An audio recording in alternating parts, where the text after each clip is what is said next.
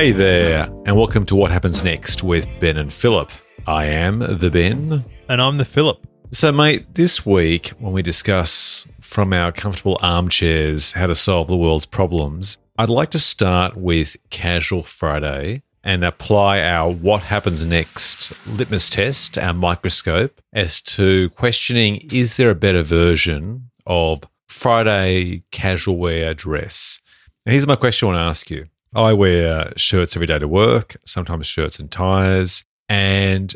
You mean collared shirts? Collared shirts. And the question arose in recent times, some people wear a polo short sleeve shirt, otherwise known as the golf shirt, on a Casual Friday. The question asked to you tonight is, can the polo shirt, the golf shirt, you know, the cotton knitted shirt with the cuffs that are slightly tighter, that one might play golf in or play cricket or tennis, is it acceptable if it's unbranded without any logo or obvious insignia to wear that chinos or trousers Monday to Thursday? No. Why? No one wants to see your hairy, pimply, tattooed, freckly arms on a daily basis. Okay, so I often roll my shirt sleeves up anyway and expose my freckles to the office front. Are you suggesting that that would be inappropriate? I think in certain conditions it is acceptable if it's particularly warm or you are doing some sort of manual labour around the office, such as helping move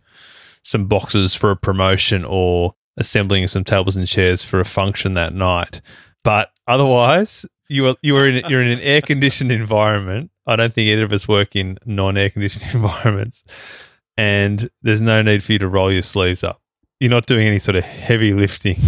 So you're basically saying it's a massive exception to the rule that one would actually roll their sleeves up and have an excuse to have their forearms exposed. Basically, the meat and potatoes rule is that long sleeves, sleeves down, buttons done up.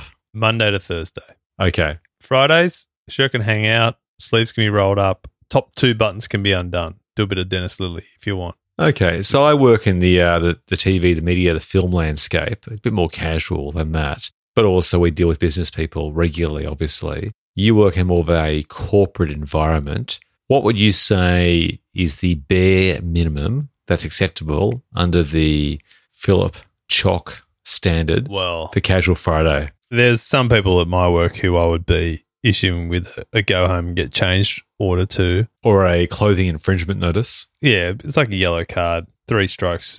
I think basically some people don't know what Casual Friday is. It's not Casual Friday as in going to the shops, getting a loaf of bread casual. It's casual as in business casual. So it's picking up a baguette from the corner store and some soft cheeses, perhaps a small bit of hummus and jalapenos. It's all of those things provided you are dressed to go around to someone's house for dinner. You're not dressed to go back to your house and consume those items on your own in the couch. On a beanbag. Spilling crumbs down your front while you watch, 10 episodes of Billions on Netflix. Spilling hummus on your chest with your shirts off. Just gently wiping it up with your little finger. So at my work, we have the curse of the work branded polo, which has been provided to certain employees for conferences, golf days. I think the IT department wear them occasionally. You mean like it's coordinated, or they just happen to decide that's something that is work appropriate because it was once used at work? Yeah, so it's a work-issued polo that someone's received for an event or for some purpose, and some random people in the office choose to wear that polo on Casual Fridays. I find it really weird. Oh, so what it's actually like, it's like being a rugby, Aussie rules, gridiron, whatever supporter, a football supporter, and wearing your jersey to the game. In this case, the jersey is the corporate polo. Exactly. And the game is work. You're wearing your corporate polo to your corporate office. It seems a little bit sycophantic. It's weird. And then you see a guy like, hang on, you're not in IT. Why are you wearing the IT? I thought only IT guys wore that polo. So these guys aren't dressing in a coordinated way to try and bond together. They just happen to think that they're going to go casual. It's a pretty poor quality polo. I got it for a golf day. I wore it at the golf day, and I haven't even worn it to golf since because I've got that many better quality golf polos to wear. Can you actually play golf like regularly, multiple times per week, which suggests that if you're not wearing it, it's not worthy of being worn? some people do take the absolute piss with Casual Friday and just wear like T-shirts, hanging out. Some people are smart. They wear the chinos, they tuck their shirt in, they wear a slightly more relaxed shoe, maybe a nice dressy sneaker or sand shoe or something, or some brogues or some desert boots or something. But some people just push it a little bit too far. The girls can sometimes, the denim skirts come out with a bit of fraying around the hems or a few rips in the jeans and that kind of thing. And it's just sort of pushing it a little bit too far sometimes. Haven't you joked before that your friends say that you're 40 going on 70? Yeah, I mean, and one you actually said I do mentally tisk a few of the young'uns in the office with some of their attire. If you play golf regularly with 70-year-old men, inevitably you'll inherit their value system and morals. Absolutely.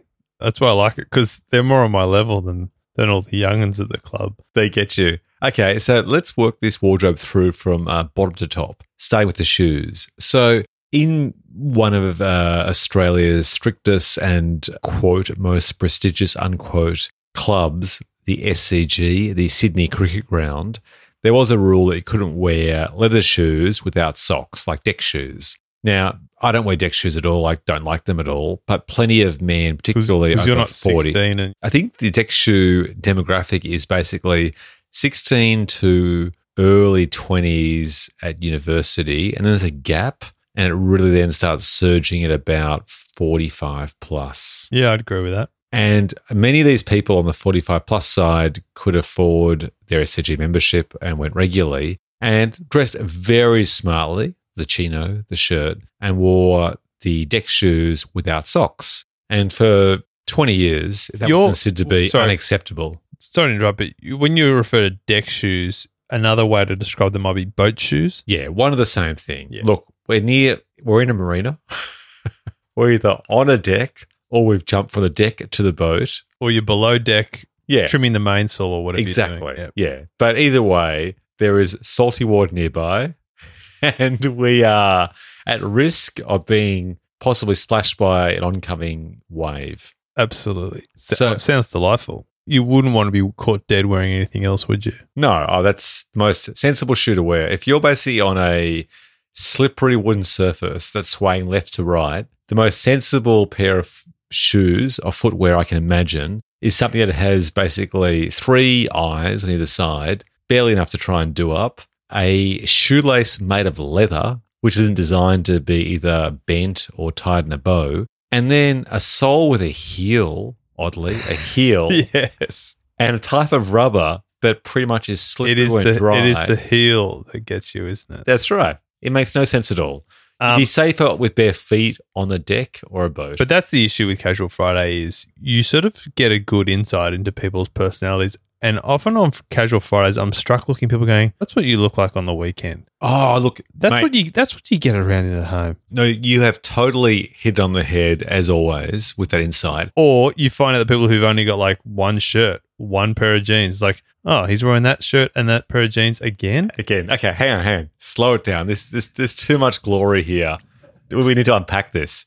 So you've totally nailed it correctly, I think, that Casual Friday is a wonderful insight to your work colleagues. Not necessarily in a negative way, but people often have to try and conform of their square pegs and round holes, which isn't fair to them, by dressing or acting in a certain way Monday to Thursday. And Casual Friday provides them with the opportunity to perhaps, express a bit more of their unique personality, which is thumbs up, that's great. But it is interesting when you see the way that some people choose to express that personality. And some people think, oh, you know what, I'll add some moderate flair, whereas others decide to really go hell for leather and really express themselves to the point that they're obviously breaking some sort of internal workplace Casual Friday dress policy, but that's worth it for them because they get to be themselves. I find Melbourne Cup Day really weird because there'll be 6 or 7 people in the office who won't have a function booked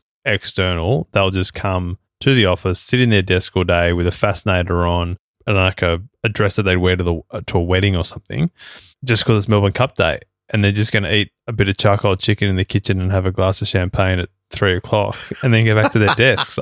Really? Yeah, I find it really weird. Okay, that is actually a bit odd. That's called like getting into the spirit of Melbourne Cup. It's like, yeah, that's a bit odd. Look, at least if you had a get together for a 50-minute sweepstake, perhaps for them it's worth it for that reason. But I don't know. Look, I understand why people do what they do, but we don't always agree. Where did this whole Casual Friday thing come from anyway? I don't know. I don't imagine they do it do they do it in London? I don't know. I mean, I just think it ties into a point in time where people were talking about accommodating workplaces. And when they started discussing pre-working from home, it was trying to make one day of the week a little bit different. So people felt like they were easing themselves into the weekend. Yeah. I mean, I'd love to. You're right. You know what? In preparation for the next podcast ep, we should actually go back and research the origins of Casual Friday, because I'd be curious to know, like,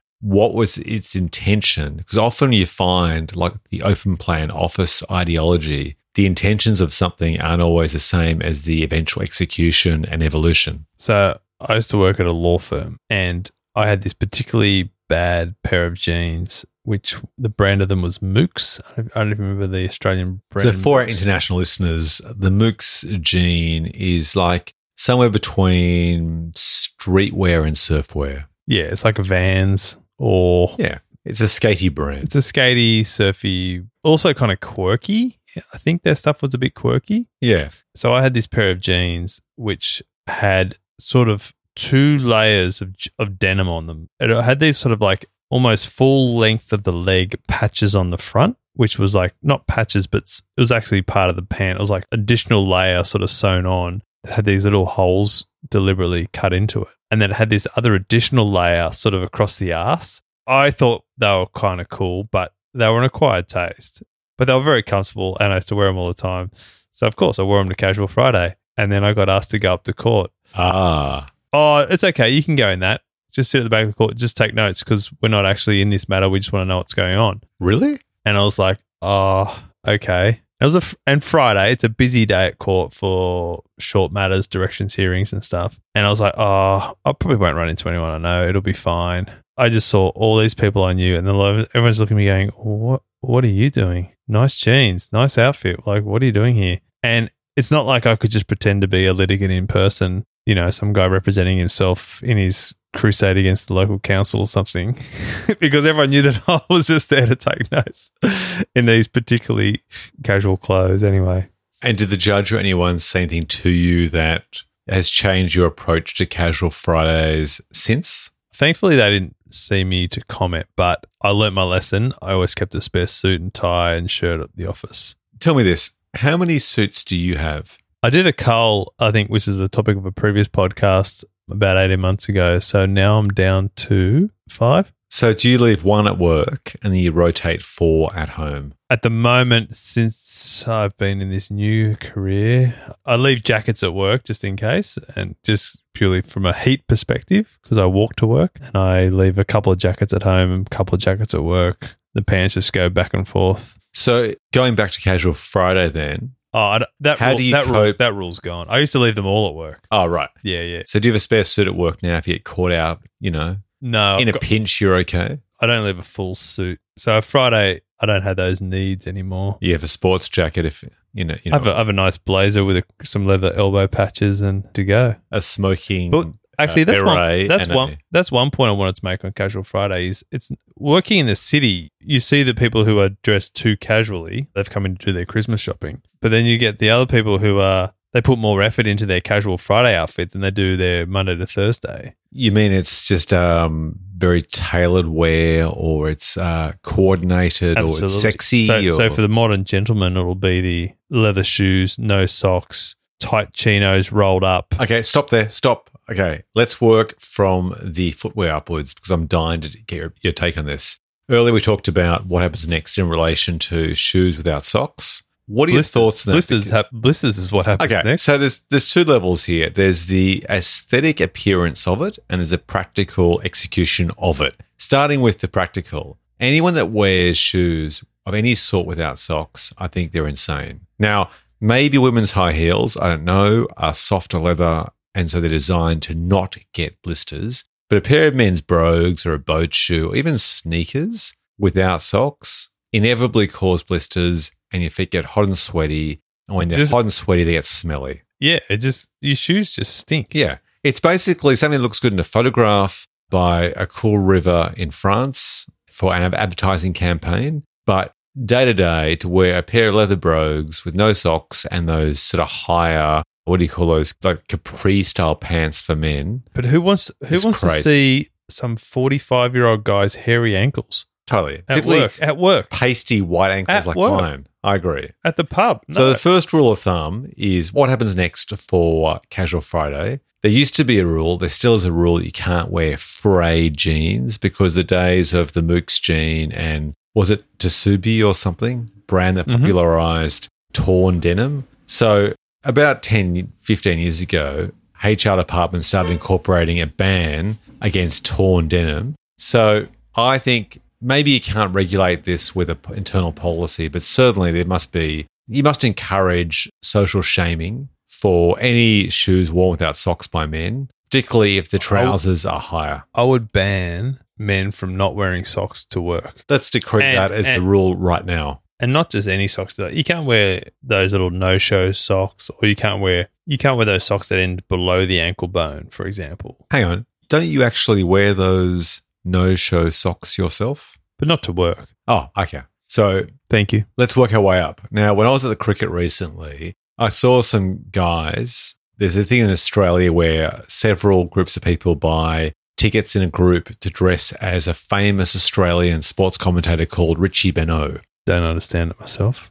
And they're called the Richies. And they dress in this iconic sort of bone/beige/white suit and collared shirt and tie, the grey wig to resemble this iconic commentary TV legend who was also a cricketer who died recently. Long story short, I saw a Richie walking past at the cricket match and he had basically spray-on white jeans. Like I could see the veins in the back of his cycling calves as he walked past. Wow. So I'm not sure if you can apply a ban to all tight trousers for both genders in the workplace. That would be inappropriate for the workplace. Tight trousers or that tight? They were very tight. They were very snug. I actually put a pair of jeans on last Friday, and I was putting them on going, ooh, these might be a bit tight for the office.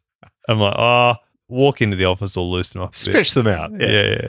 That's the conversation around every household around the world when a couple is getting dressed in the morning. It's a conversation where you both look at each other and think, these pants are a bit snug. But normally the question is, have you put on weight or are they just sort of tight by design and it's potentially a little bit too risque for the workplace? Normally the conversation I have with myself on a casual Friday is, this hasn't been ironed. Can I get away with this shirt? Because I always wear a collared long sleeve shirt on a Friday because we've discussed I don't do polos on a Friday.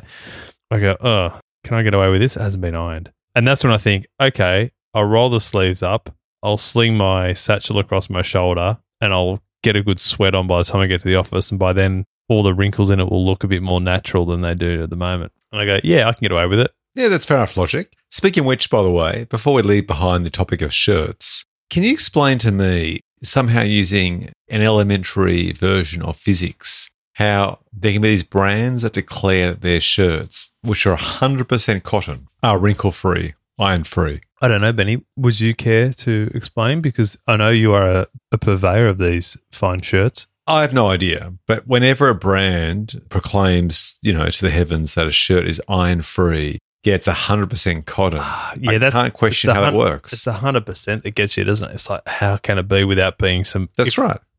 Even a couple of percent viscose or something in there. 2% elastine or something like that. It's confusing. That's a heady mix right there. So, what would your ideal mix be? 96 cotton, 2 elasticine, and I saw 2 a nice shirt today, 93% cotton, 7% elastine. Really? The normal rule of thumb for the man, the gentleman, is 2% elastine. I would have thought so. Yeah. Is it elastine? Tane? What's wrong with elastine? I think it's elastane. Elastane? Point being, it's a tiny proportion of stretchy material in otherwise pretty robust starchy fabric. Cotton fabric. Yeah. All right, let's tie a bow on this particular subject. What happens next is that we have officially outlawed throughout Australia in the workplace trousers that are too snug for any gender to cause discomfort to a nearby audience, men wearing any form of shoes without socks, particularly the higher capri pant where the cuff is too high, and the corporate polo, whilst acceptable, is not particularly trendy or on brand. The other problem you do get is you wear the shoes that you might not wear in the office environment. So for me, last week I wore the Converse Chuck Taylor high tops, and normally I'd wear them down the pub or something like that, maybe to the movies or to a restaurant. You're not walking through a fairly quiet open plan office down a hallway next to all the open plan desks, and they do squeak a lot, those shoes. That's like an episode of Seinfeld where George had those swishy pants when he walked with every stride. Yeah. It made some sort of swoosh sound. So I was quite subconsciously walking through the office, trying deliberately to press my heel down in a manner which would minimize the squeak last week. And I was like, mental note, like, don't wear these to Casual Friday again. Mate, that's hilarious because anyone who wears a pair of Vans or skaty shoes or Converse shoes on the street on concrete, you'd never notice a squeak at all. In fact, it'd be the opposite, right? You'd hear a clack, clack, clack of high heels or men's shoes that have a heel and leather sole.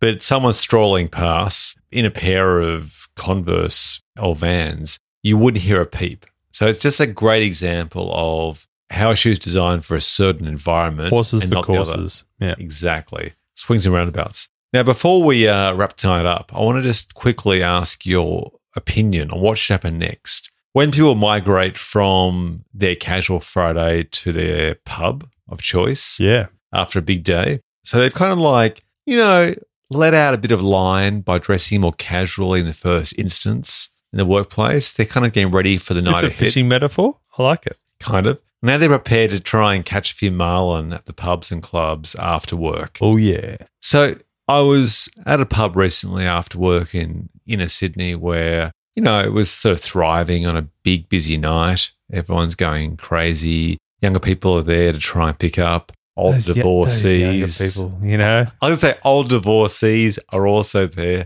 to pick up.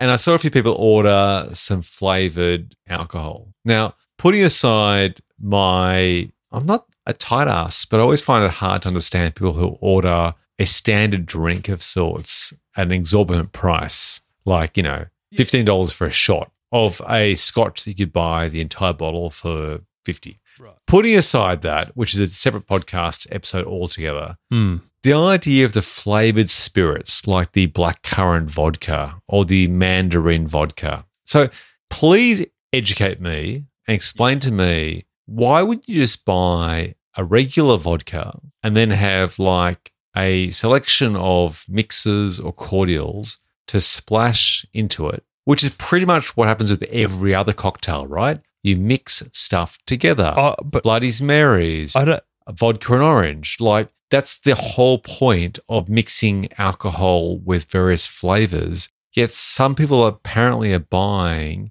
1 liter, 1.5 liters of vodka with a bit of blackcurrant splashed in, which means then you only ever have black currant vodka. You got a liter and a half of blackcurrant vodka to work through. It's the same thing with pre-mixed bourbon and cokes or Canadian Club and Dry and stuff. It's like you're buying these pre-mixed cans or bottles of this pre-mixed stuff. It's full of sugar. You could buy a nice bottle of bourbon, a nice bottle of Jack or Wild Turkey or even Maker's Mark if you want to go that far, and you could buy a beautiful bottle of Coke Zero and have no sugar. By the way, I love to use the word a beautiful bottle. Yeah. Let's just say you buy a 24 slab of Diet Coke or Pepsi Max. Yeah. And you buy a couple of bottles of whiskey or scotch or whatever. You go home. But you could buy a full bottle of Maker's Mark and a 2-liter bottle of Coke Zero for less than you could buy a case of premix, Wild Turkey and Dry or Wild Turkey and Coke, whatever.